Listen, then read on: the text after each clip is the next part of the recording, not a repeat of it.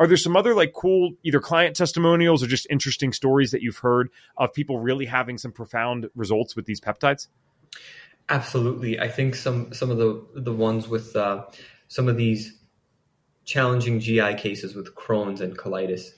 And this is where we're using some peptides like larazotide, which is a powerful, one of the probably most powerful gut healing peptides in combination with like KPV, along with just obviously classic BPC, and then adding in other gut healing compounds into that mix, right?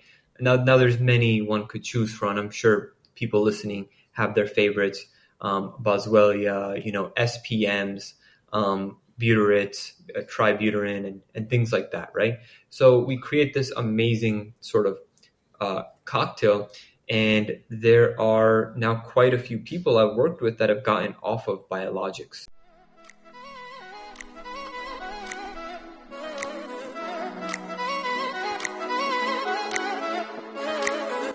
Hello and welcome to the Health Detective Podcast by Functional Diagnostic Nutrition. We bring you interviews from people who have conquered the trickiest of health challenges using the functional diagnostic nutrition philosophy and similar healing modalities.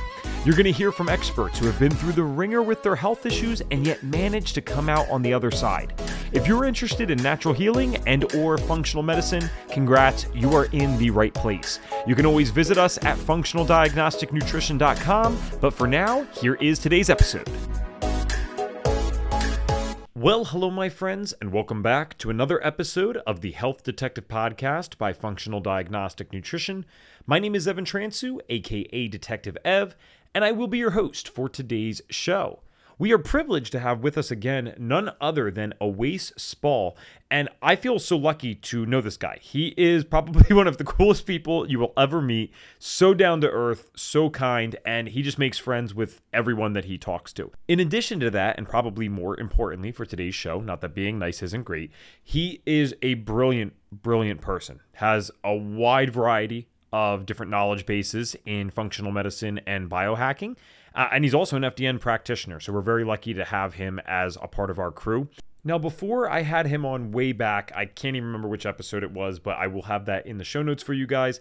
And we wanted to bring him on again today because what's funny is I went from having never met this guy on that first episode to now having seen him a bunch of times at different conferences. And he is someone I do consider a friend at this point. So again, lucky to know this guy.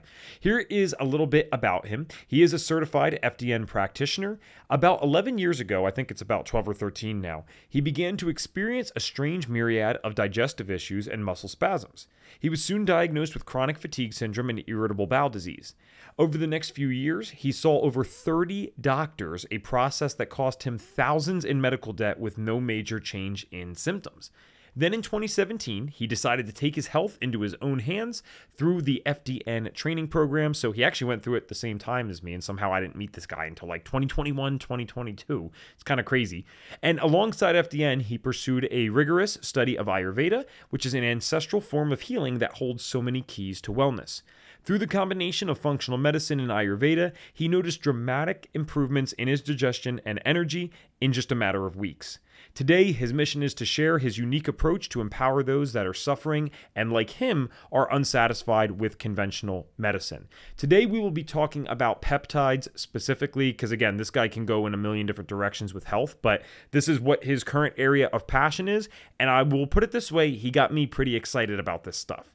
Without further ado, let's get to today's episode. All right, hello there, Awais, and welcome back to the Health Detective Podcast, my friend. How are you?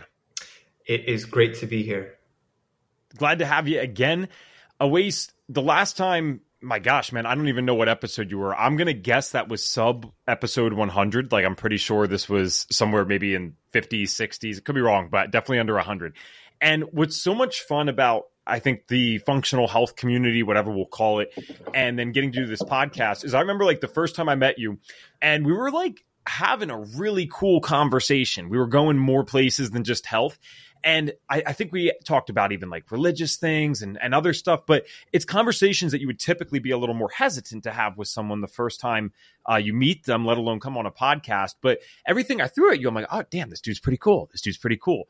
And then we met in person for the first time, and we've seen each other quite a few times at conferences now. And man, you and I could talk for hours, right? Like, it's like we're just those people that will explore anything as objectively as I guess a human can, right? We have our biases, but I feel like I could tell you anything about myself and you would just respect it. And I know that you know the opposite's true. So it's cool to have you on again. I would highly recommend you go listen to Awais's personal health story and just his journey in general into getting into this, how he went from chemistry to what he's doing now. Not that it doesn't involve chemistry to some degree always, but that was his actual background. And then he moved into the functional health space. So I will have that in the show notes for everyone. You can check it out. But Awais, today we are talking about one of your many, many, many love topics, because this guy honestly is a brilliant man. He really is. And I was joking with him before we got on. He'll always like be so respectful, like, oh, have you heard of this doctor? And I'm like, dude, I haven't heard of 90% of the stuff that you bring up to me. Like, it's constant research for him. He's very involved in the space. I think we agreed on this beforehand that you can almost call what you're into not only functional medicine, because he is an FDN practitioner, but you're into the biohacking stuff too. Like, you're into like really forward thinking protocols and treatments. And so I know we're focusing on peptides today. I'm sure, knowing you and I, we're going to end up swimming into some other topics, but we'll try to start with the peptides thing. So let's just begin with, how did you get into that area of study? Because again, you got a million things coming across your plate every month, I'm sure. So for you to actually be truly genuinely interested in something to the point where you've been studying it for a while, I know that's an important thing. So how did you get hooked on this? So my interest in peptides started 12 years ago.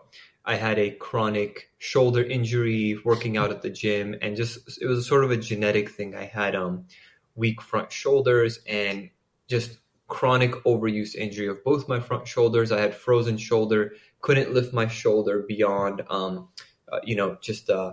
beyond my elbows actually for a period of time. So it was very severe. It was terrifying to enter adulthood with that kind of pain. And, I went to the doctor. They had no solution for me. So I started just hunting on my own, looking for different doctors, practitioners, approaches. And being in LA at the time, we were kind of like in a little bit in closer to Orange County, but still LA. I was able to find regenerative medicine doctors and just figure out like what I could do for myself and to heal my shoulders. And I ended up finding this doctor that was working with a lot of professional athletes. He was working with some like now very legendary NBA players at the time. And it's actually a funny story. I was really into philosophy and theology at the time, and he was too. And we would just go like back and forth a lot in our conversations. And there came a point, and it was very hard to afford these things, right? You can imagine being a young adult and having expenses with college and stuff like that. I'm just putting stuff on a credit card. And then he actually started treating me for free or at cost.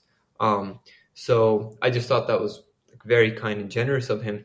And then as things weren't getting better, I started getting PRP, Prolo, Prolozone, really advanced things. And he's like, okay, look, I want to start treating you with the stuff I'm treating like my most famous NBA players with. And he's like, I'm going to lose money on this. Like, I'm actually going to like invest in you because I think something's telling me to do that. And he started injecting me with peptides, with BPC, ceramylin acetate locally. And it was incredible how quickly I recovered function, how quickly everything kind of like went back to place, and I was able to start training again and start moving again. And out of everything I had done so many modalities and interventions at that point.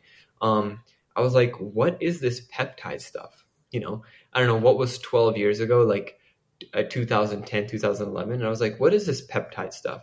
And he's like, it's the future of medicine. And I just started going to him, and he printed out a bunch of handouts for me. He's like, you got to start reading about this stuff. And I was just like reading it, and I was just like losing my mind. I was like, this this is too futuristic. I was like, this is the future. And he's like, yeah, he's like, something tells me you're going to get into this at some point. And, years later, it just kind of was continuing to be a thing for me. And then eventually it like became something, it's become a huge part of my practice now. And, supporting different doctors and kind of like getting peptide education sometimes and sharing protocols and things like that, because my experiences, goes back so far, just seeing also how protocols have shifted and stuff like that. So I'm just fascinated by the space. I've seen it do amazing things. And so that's kind of Cool. it in a nutshell.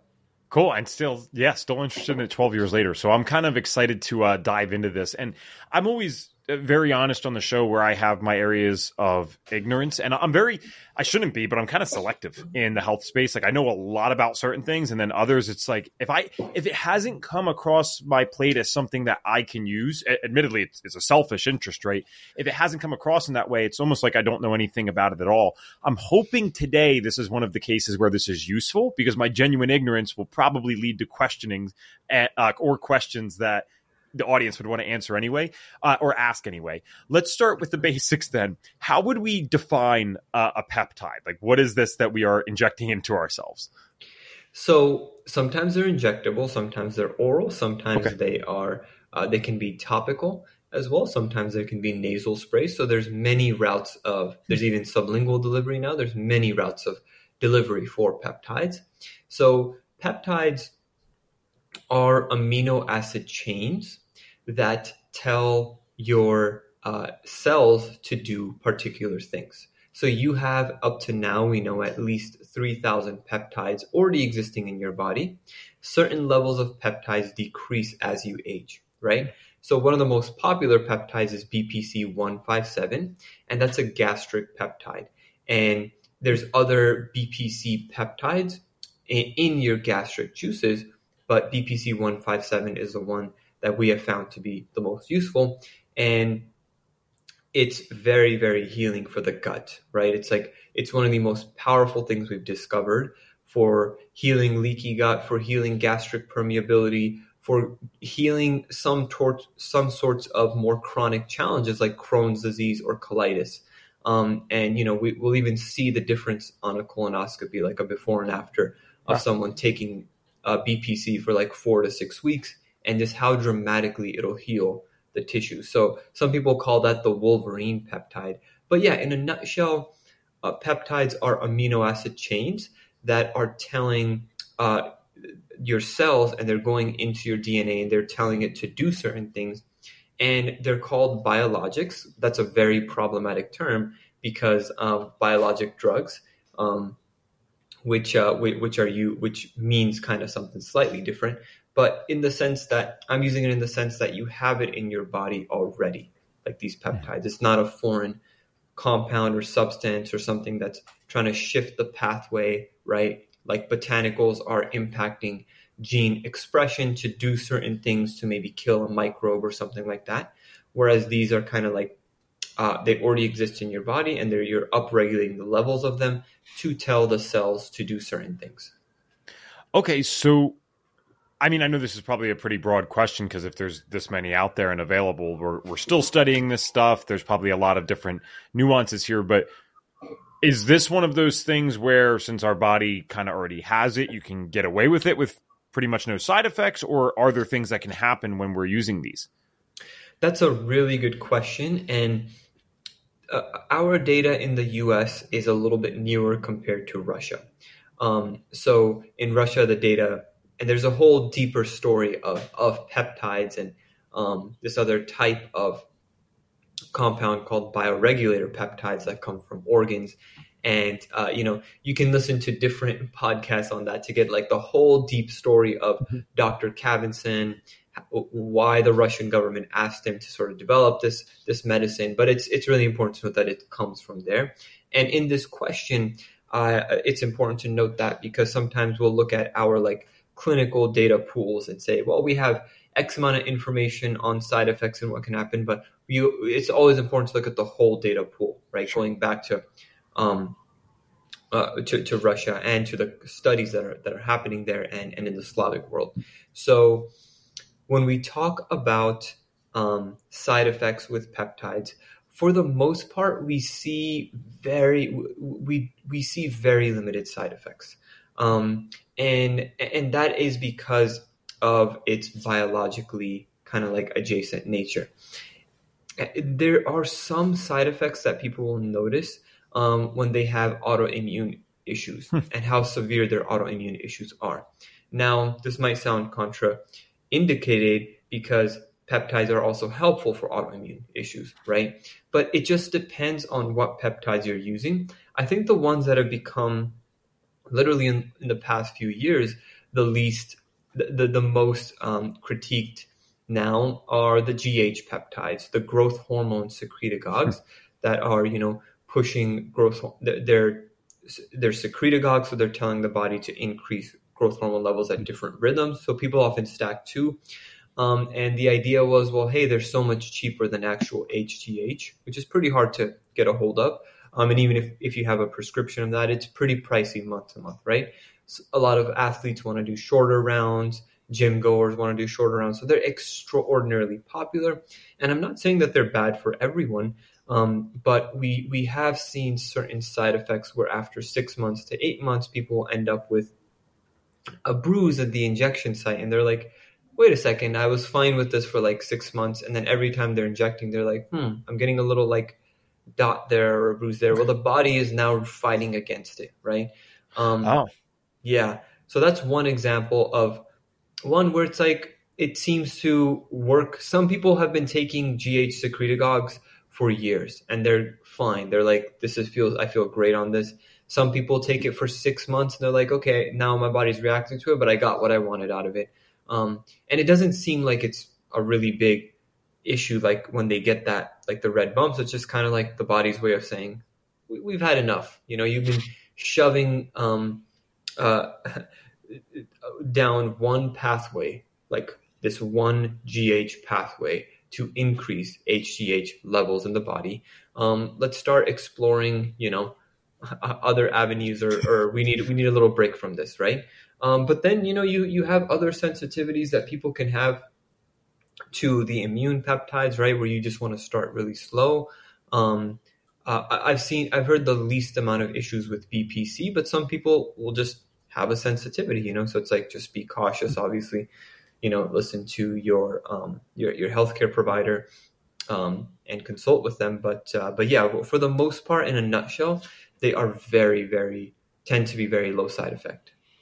Okay. So then if I'm correct from what you meant by that, like, let's even take the growth hormone ones, the person was using it for the entire 6 to 8 months, right? Like they're getting constant injections, not constant. I mean, like regular, I should say, is a better Absolutely. word. Okay. All right. So how short-lived are the effects then, if you're saying that some people are using these things for years or some people are using them for 6 to 8 months? This isn't something that you just do one time. Does it only have a very temporary benefit? So the protocols can look very different depending on what you're trying to do, right? So for example, I am a clinician, right? I'm helping people resolve gut issues, resolve other functional health issues to optimize their health. So peptides will play a very specific role in a health intervention, like the thymosin alpha-1, thymulin, thymosin beta for the immune peptides will play a specific role.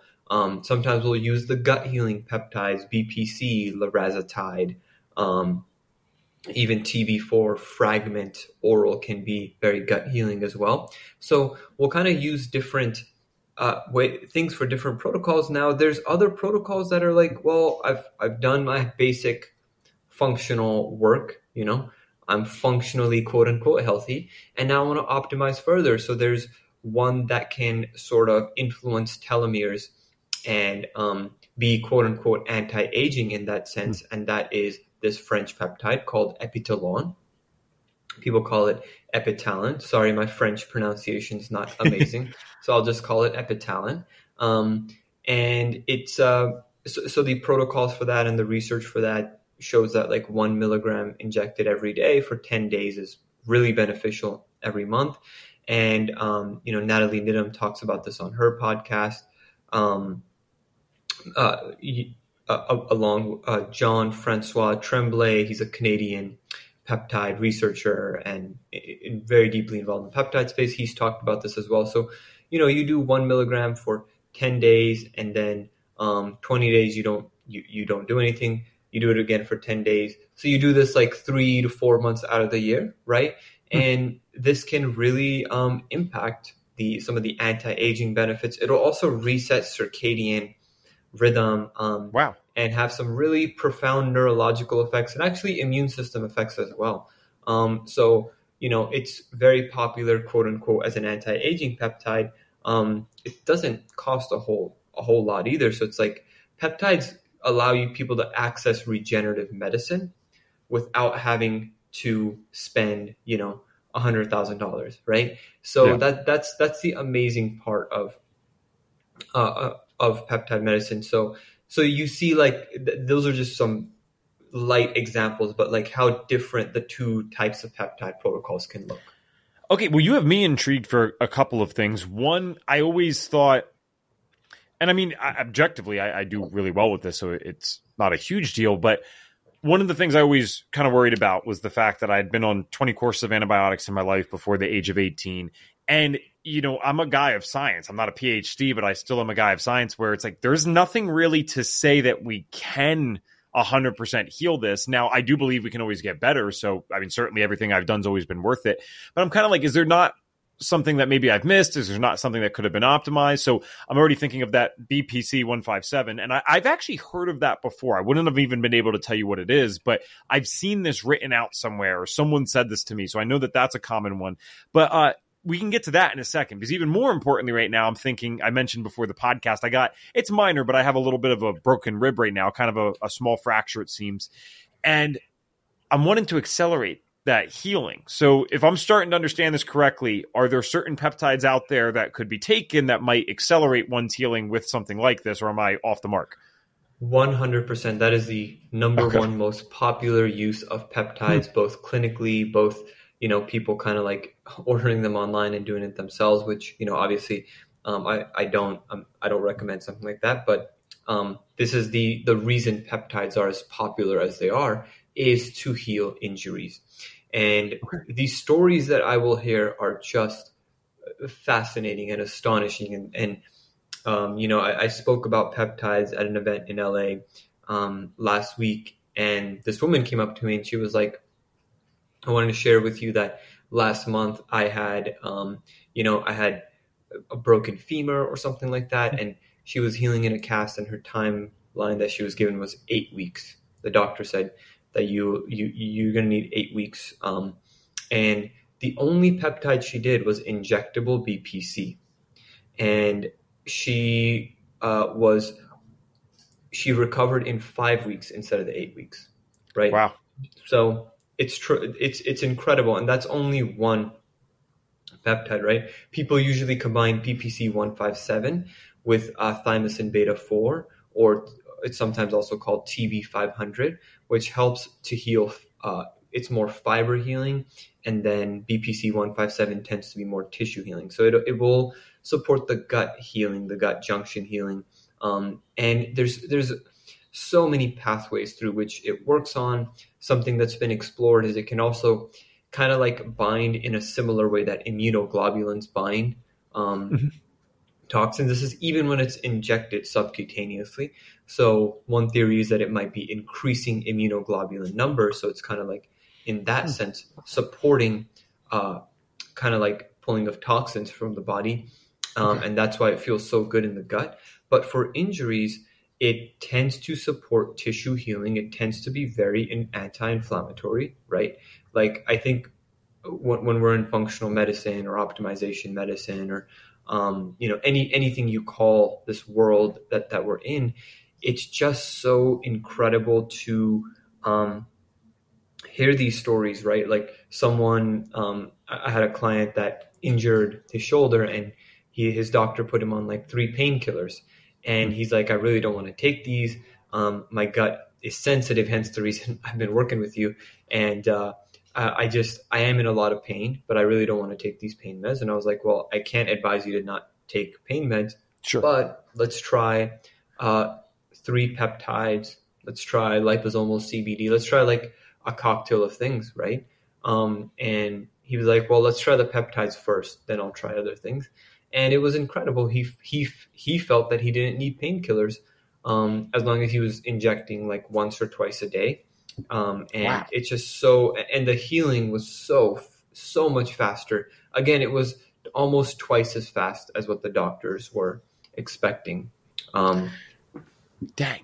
All right, you're exciting me, especially since you mentioned that the woman, maybe with the femur thing, if that was correct, that she used the injectable BPC, and this is the one that it seems like is quite commonly used and seems to be like very safe, right? Because that's you have some guts, and I don't mean that's not a lame pun. I mean, like when I say you have some guts, I feel like you're always willing to experiment. Like I use my body as an experiment. You use your body as an experiment, and you're also very well versed with your background in chemistry. So I feel like you know how to take more intelligent, if they could even be called, risks with some of this stuff, where I'm like, damn, I'm shooting in the dark here. I need to not go in with so much ignorance. But my ears are already immediately lit up when I hear, okay, I can do something that's being commonly used, generally regarded as safe, and it could help heal this, because it sucks. I just got into the martial arts like last year, and I think there's 2 factors here, because I'm really healthy, right? I do all the right things. I had that DEXA scan when I was with you in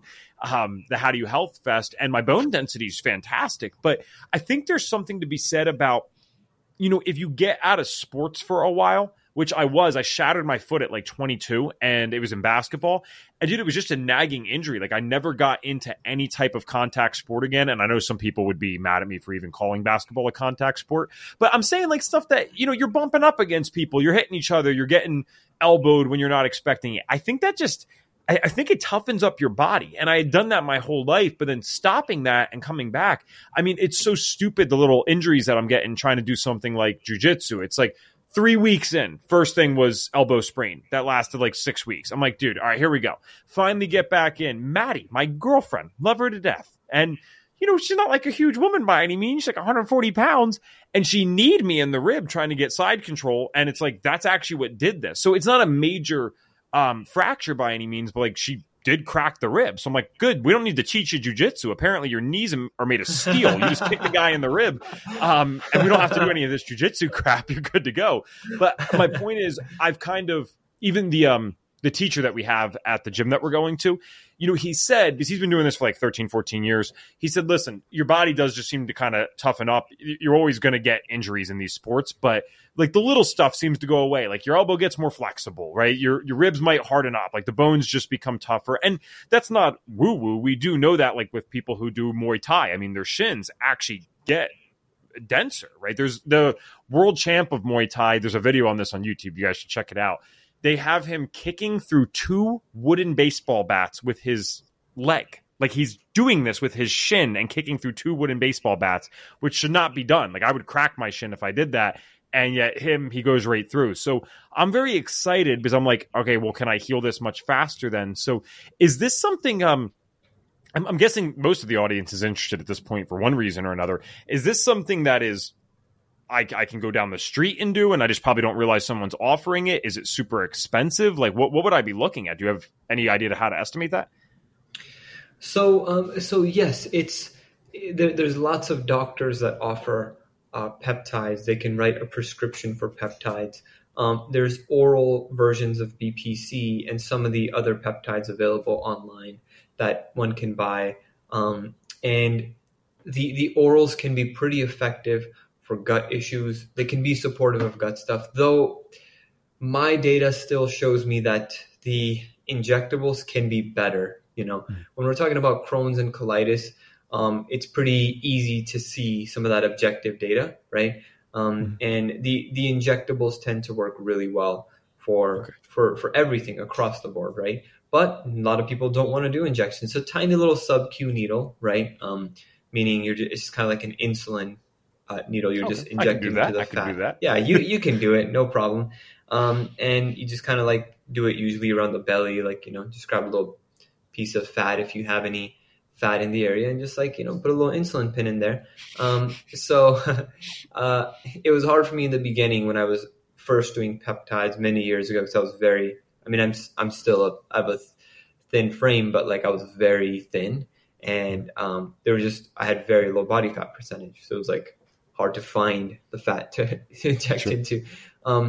But yeah, look, there's lots of doctors that do this. Again, I don't recommend it, but many people do order, different types of research peptides online and things like that, which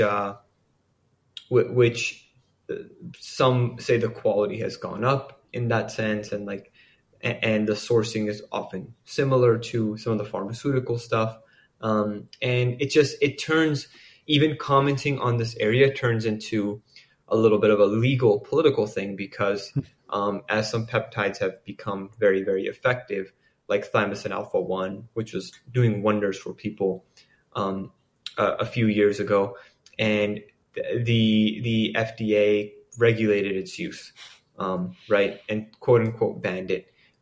So then people started using thymulin, which I think is amazing and works really well, but thymosin alpha 1 works better, right? So then what are people going to do, right? Again, and it's not something I would stand behind, but they're going to go online and they're going to find ways to order it, right?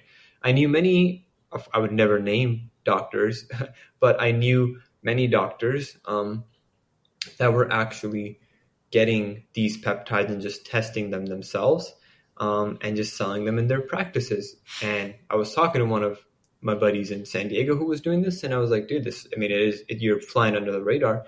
And he's like, well, I don't care. A lot of us decided to do this because, it's kind of, the FDA has come out so strongly and against something that's so good for patients that we're going to choose to fly a little under the radar, right? And do things a little bit in that fashion. So, so there's lots of ways to get access to them. I'm connected in the local area to lots of amazing practices and clinics that offer not only peptides, but other regenerative tools, right? Exosomes, different types of stem cells, plasmapheresis, all these amazing interventions. Okay, so then in terms of, you've already recommended, I appreciate that, just keeping everyone safe. Like, don't go be buying this online, especially if you're hearing this for the first time. Like, I'm not going to do that. I want to do this correctly. But it's fair to say that a simple Google search might lead me to finding someone in my area that does this. Probably just haven't heard of it because I wasn't looking. And okay, cool, I might find someone that does it. What would I be looking at? And I know this could vary so much, so I don't mean to ask such a loaded question, but I don't even have a ballpark of the price range. Like, let's say this. If I go get a red light therapy session one-off and I'm not in the membership, virtually anywhere, even in a major city, is still going to be under like $60 per session for the most part. Not that it should even be that much, right? I like the more membership model at our place, but we can at least guess what it would be before we know for sure. So what would I be looking at for these peptides? Is this like a multiple $1,000 treatment for a few weeks, or $100, or what? So often you pay the consult fee for the doctor that you're seeing, right? And that could be the consult fees will range from a couple $100 to there's doctors who only do, heavier intakes, and it's $2,000, right, for an intake. Wow. That tends to be very elite practitioners who are doing structures like that.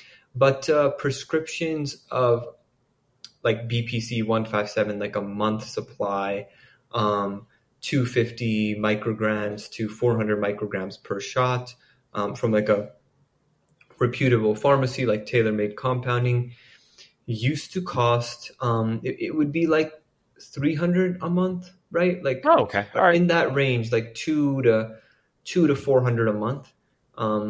So that's a prescription, right? So that's not people trying to go under the table, and do it online, right? That is cheaper very often, just cost structure wise, like when people do something like that.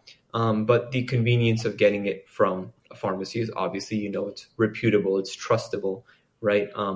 And also it's already been constituted, meaning the liquid, you don't have to add liquid into powder. It's just kind of like, it's already perfect. So So it's pretty Cool.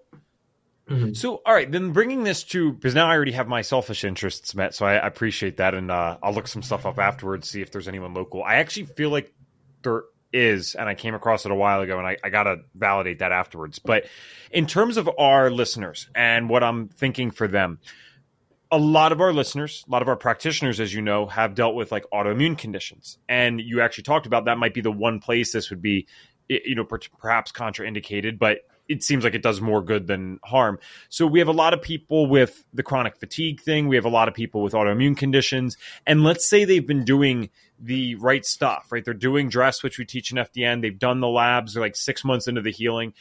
I've never really seen anyone not get 70, 80% better doing the FDN program. But some people do get stuck at that last 20%. And I'm the first always to admit that on this show. 70, 80% is great for some severe health issues, right? It's worth that. But if they're at that lingering stage, what would you, I mean, you know our group perfectly. You are an FDN. So what would you tell FDNs out there to maybe be looking into for themselves and their clients? Like, are there specific peptides or protocols that you'd have them start looking into or making connections with doctors for? Yeah, absolutely. I think peptides. So what I'll say about regenerative medicine and kind of like quote unquote anti-aging medicine, biohacking, these spaces in general, is that they're often, when people get into these tools and they start obsessing over these tools, they miss the key, most important steps, right?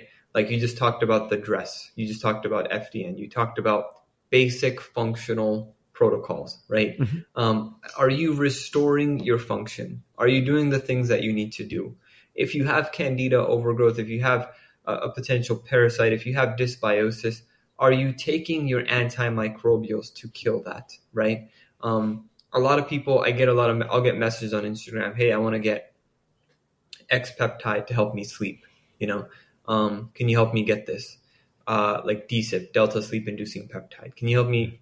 Can you send me, or can you help me get like DSIP? And my answer is like, no. It's, are you doing the things you need to be doing? Have you looked at the root causes of what could be causing this? What is your lifestyle like, right? So when you have these powerful medicines and these powerful sort of, immune modulators, people often do overlook the basics because they can, because these things are powerful. But that doesn't mean that you should. So in these spaces, often of regenerative and anti-aging medicine, the functional medicine training is actually very low and it's very limited. So I think that if you made me pick one or the other, it's like definitely do the functional, work, do the functional medicine testing, do that work. That'll get you where you need to go. Now, where peptides come in is they can speed up a lot of the healing. They can help you get there faster, right? And with autoimmune stuff, the thymic peptides, the whole family of thymic peptides, thymulin, thymosin, alpha-1, bioregulators like thymogen, TB4, are really, really powerful for restoring and modulating the immune system, right? They're immune modulators. They bring TH1, TH2, TH17 into balance. And we know that, TH1, TH2 theory, right? Like it can get thrown out of balance. Not to get too deep into immunology, but there's critiques of TH1, TH2 theory around how the immune sort of dysfunction works. But in a nutshell, everyone agrees that imbalance does occur between different segments of the immune system and within each segment, like TH1, TH2, and TH17, right? So that's where a lot of the inflammation is coming from. It's like the immune imbalance of it, right? Gotcha. And then modulating the immune system can better prepare your endogenous immune system to create different cytokines and targeted immune factors to target certain immune threats, right? So this is where I think the thymus peptides, I have seen people's lives change. I've seen people who, I've seen some women who were really, really struggling with viral issues and bedridden, in a matter of a month, like pick up the energy to start training, to start doing Pilates, to start literally a woman became a powerlifting athlete, from chronic fatigue, that I was working with many years ago now. And it was the thymus peptides that did that. This is before thymosin alpha 1 was regulated. And just absolutely incredible, incredible transformations with those. And then I could go on and list like others that could be helpful. KPV can help modulate the histamine response and mast cell activation. And so when I'm kind of working with somebody or supporting someone in this process, we often find blends that we can put together of like TA1, KPV, or sorry, like thymulin, KPV, and like BPC, epitalin. And the clinical just kind of like data that we get sometimes shows us that something has, like, for women that are postmenopausal, epitalin can have some really powerful anti-inflammatory effects. Well, usually it's quote unquote the anti-aging peptide. It's the telomere peptide, right? But it can also do these things. So it's like there's many ways to think about these things, but it's the stacks we can always find to sort of supercharge someone's protocol or their health, or get them there much faster, while also supporting the process of resolving hidden dysfunctions. I really appreciate and find it actually interesting and validating how you always seem to still respect the philosophy of, you got to nail the basics, the dress stuff, which if you're listening to the podcast for the first time, it's a trademark term by FDN, not revolutionary in a sense, but we certainly push it like it is. It's diet, rest, exercise, stress reduction, and supplementation. And so I find it cool how, again, you stay rooted in that philosophy, because you're someone that's where we have our almost disconnect with the conversations with stuff. And I'm so fascinated to hear from you always, because you're in what I might call like a biohacking space. And a lot of these things, because FDN's been to biohacking conferences, as you know, we've seen each other there. And one of the issues I've always thought that we're having at these conferences is many people, clearly not you, but many people that go to them kind of have that treatment mentality. Like, you give something for this, but because it's a biohack, it's much better. So it's red light for this, it's a peptide for that, it's ayahuasca for this, it's this for that, always. And FDN's the antithesis of that. We don't treat anything specifically, right? We're trying to address everything in a non-specific way.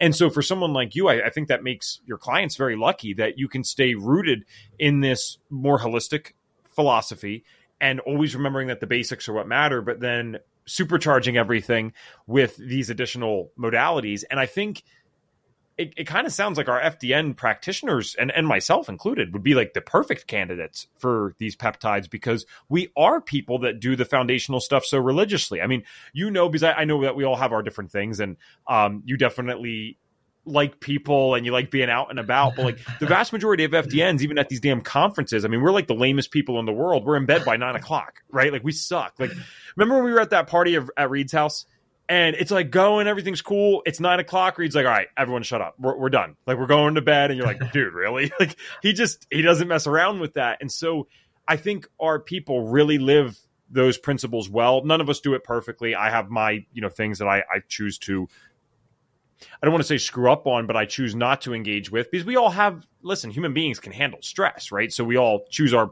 stress that we want to have. But I think FDN candidates are perfect for this. I wish this was actually talked about more. And it sounds very intriguing to me. I love anything that can accelerate healing that has minimal side effects. And it doesn't even sound like the side effects that have been shown are severe or permanent. That a bruise at the injection site? That doesn't sound bad at all. Yeah, absolutely. I think it's a beautiful addition to good functional practice, right? Functional health, functional medicine practice.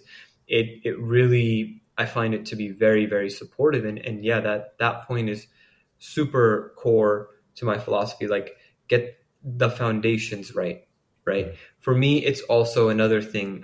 We talked about it a lot last time, was like my roots in Ayurveda, like a little bit of my grandfather's legacy. But it's like, let's bring the best truly of ancient medicine, right? of the ancient wisdom, understanding your constitution from your dosha, right? Like that's something people find to be very helpful.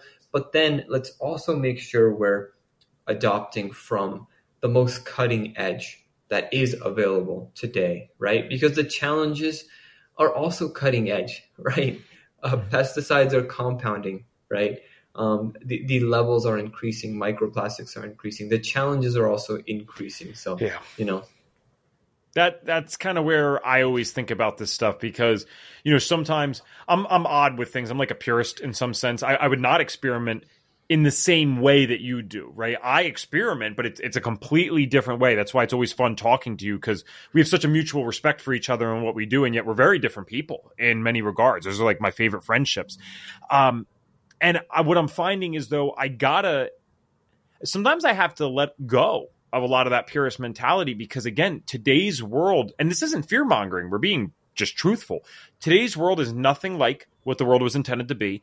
And even if we stopped everything tomorrow that we're doing wrong, which is not going to happen anyway, the world would need some time to heal. Like glyphosate doesn't just disappear. The soil doesn't just automatically become remineralized and everything's fine and dandy. This stuff would take a long time to actually get back to where it needs to go. I mean, I think even the U.S. government requires for land to be labeled as organic, it needs to be 7 years without the other stuff. And if they're saying that, then add another 7 years at least. So, right, like these things are going to take time before we get back to that. And then we need to pick, all right, what kind of quote unquote biohacks or treatments or whatever can we use that have very low risk, high reward, and we can use these things to accelerate what we're doing. Like I use red light therapy. The sun gives me that for free, but it also rains some days. Now to our ancestors, I don't think a little bit of rain would have hurt anything, but it's like, my God, man, I can't even go outside because it's, just annoying, like you're getting poured on, and the damn rain is toxic, and then it gets absorbed to my skin. So it's like,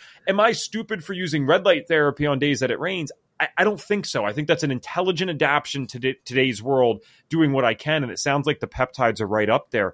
Awais, I wanted to ask you too, because you already kind of mentioned a really cool story. Like that was incredible. The bedridden person that ends up becoming a powerlifting athlete, it sounds like. You are someone that is extremely well networked in the holistic space. This guy is hilarious to watch at conferences. He can go to every freaking booth and just be like, yo, what's up, man? And have like an hour conversation. You're just a lovable guy and you are genuinely interested in other people. So I think that's why you make so many friends. But my point in mentioning that part is I'm sure you have other stories, like some incredible things that have happened with these peptides. So outside of the powerlifting individual, are there some other like cool either client testimonials or just interesting stories that you've heard of people really having some profound results with these peptides?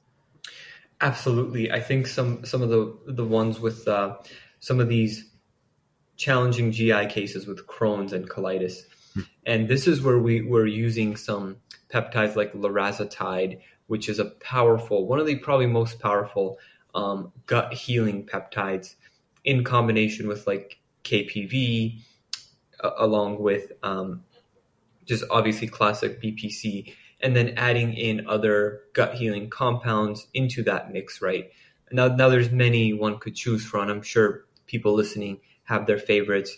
Boswellia, SPMs, butyrates, tributyrin, and things like that, right? So we create this amazing sort of cocktail, and there are now quite a few people I've worked with that have gotten off of biologics. Now, of course, I would never tell someone to go off of a biologic drug that is being recommended by their doctor, right? But many people that I've worked with have decided themselves that, hey, I feel like I don't need this anymore. I don't need Humira injections. I don't need Skyrizi injections. I don't want to deal with the side effects. I also don't want to deal with the cost of these drugs, right? Like some people, not everyone has amazing insurance. So they're paying out of pocket $1,000, couple $100, or sometimes more than $1,000 per biologic injection treatment, right? So that's been really powerful to give people the gift of normalcy, right? Wow. And give it a lot faster than a regular gut protocol can do that, right? When someone has, for example, Crohn's or colitis, we know that there is often inflammation coming from gut dysbiosis, right? Now, fully resolving that dysbiosis in my work, the style of microbiome medicine that I utilize, trained by Dr. Grace Liu, those styles of interventions that I have, we do it in phases, and we're all seeing the similar results in the fact that peptides are speeding up the results, right? Like, I had a guy who decided to stop taking biologics within the first 2 months, and he lost however much water weight, and just felt like he had normalcy again, so he could go on a 3-hour hike with his family, Yeah. take his daughter out into the woods without having to feel like there's some pain in his stomach. Am I going to have to run to the bathroom? Right? Like, a lot of us take our different types of normalcy for granted. And someone who's lost it, like someone who's, dealing with different types of gut issues like that, like more severe gut issues, when they can't go out, right? Like, if you have really severe bloating and gas, or your bowels are unpredictable, you literally can't, you're worried when you're going out to dinner with friends or family, right?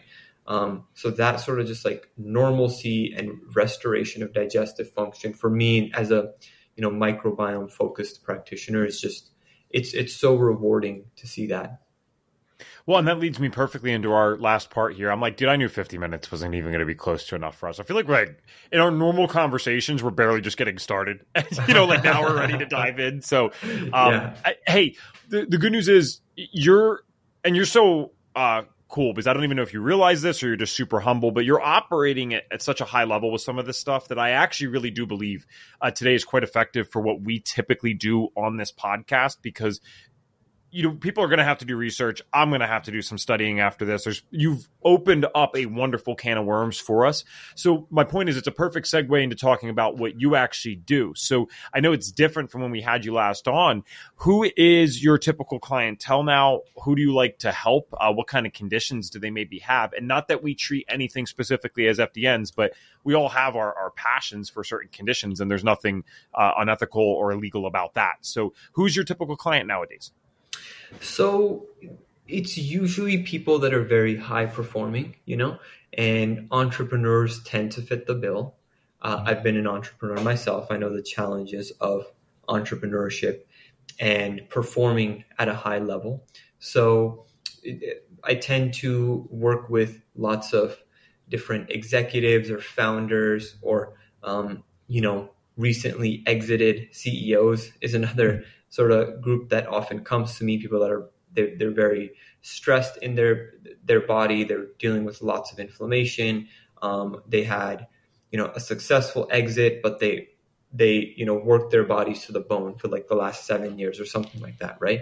So that tends to be pretty common. And also oftentimes these folks are very into biohacking already, and they're deep involved in these spaces, and they have all the tools and the toys, and they've gone to their different regenerative medicine doctors and been wholly unsatisfied with the responses and the approaches they see in terms of the functional work, right?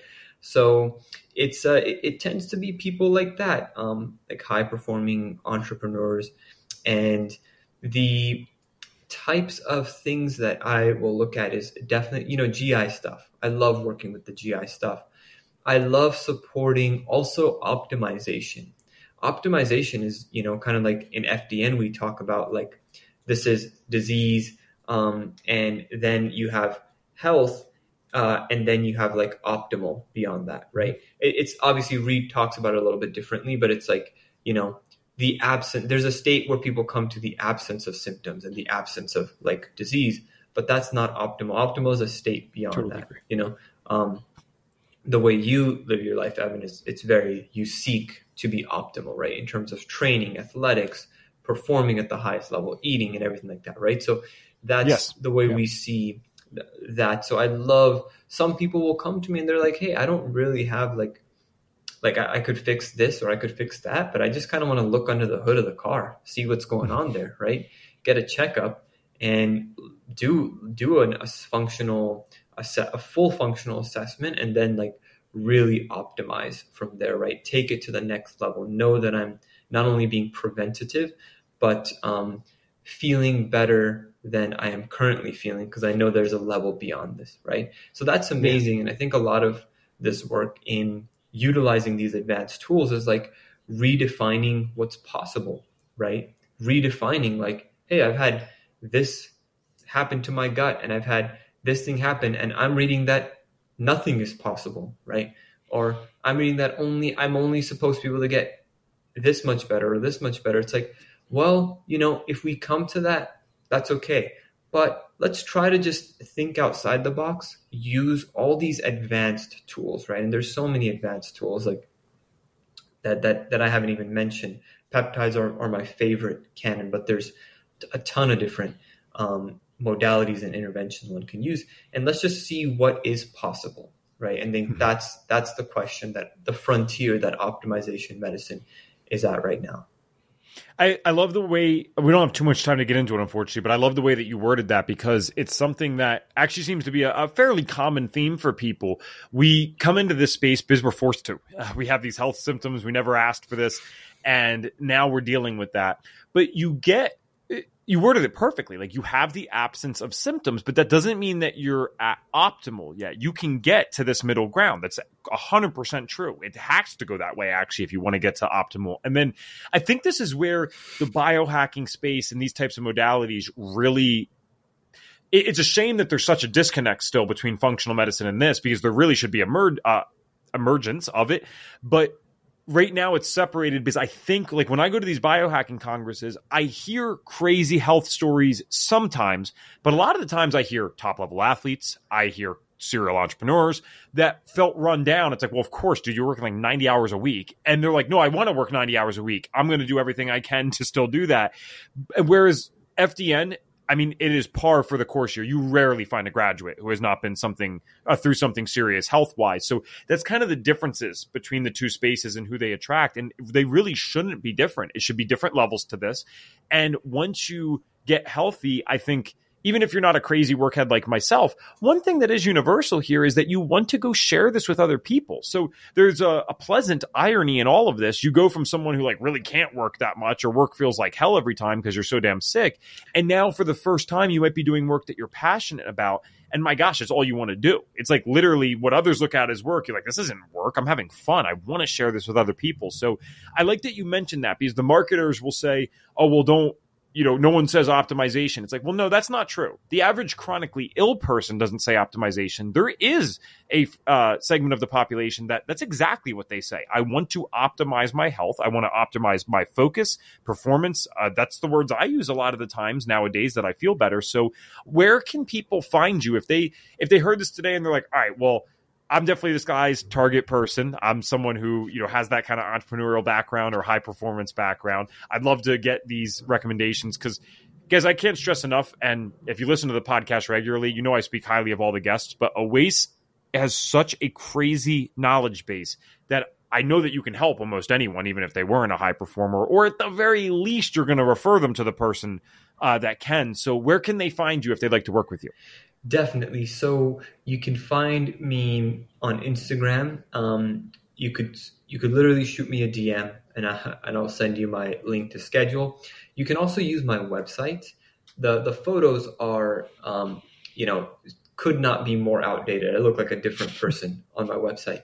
But yeah, you can use my website, and should be a scheduling link still active there, and you can do that. But yeah, I'm pretty discoverable, and you can engage with me. I have a very small sort of like wait list right now, but yeah, I love to be able to serve as many people as I can. I really, as I get to do different types of work in the space, right, consulting healthcare companies, and even supporting like manufacturing and production of some of these things, I really find that I love the one-on-one work with people, and just helping people one-on-one figure these things out. Like, get that understanding that they need. So yeah, I'm pretty accessible.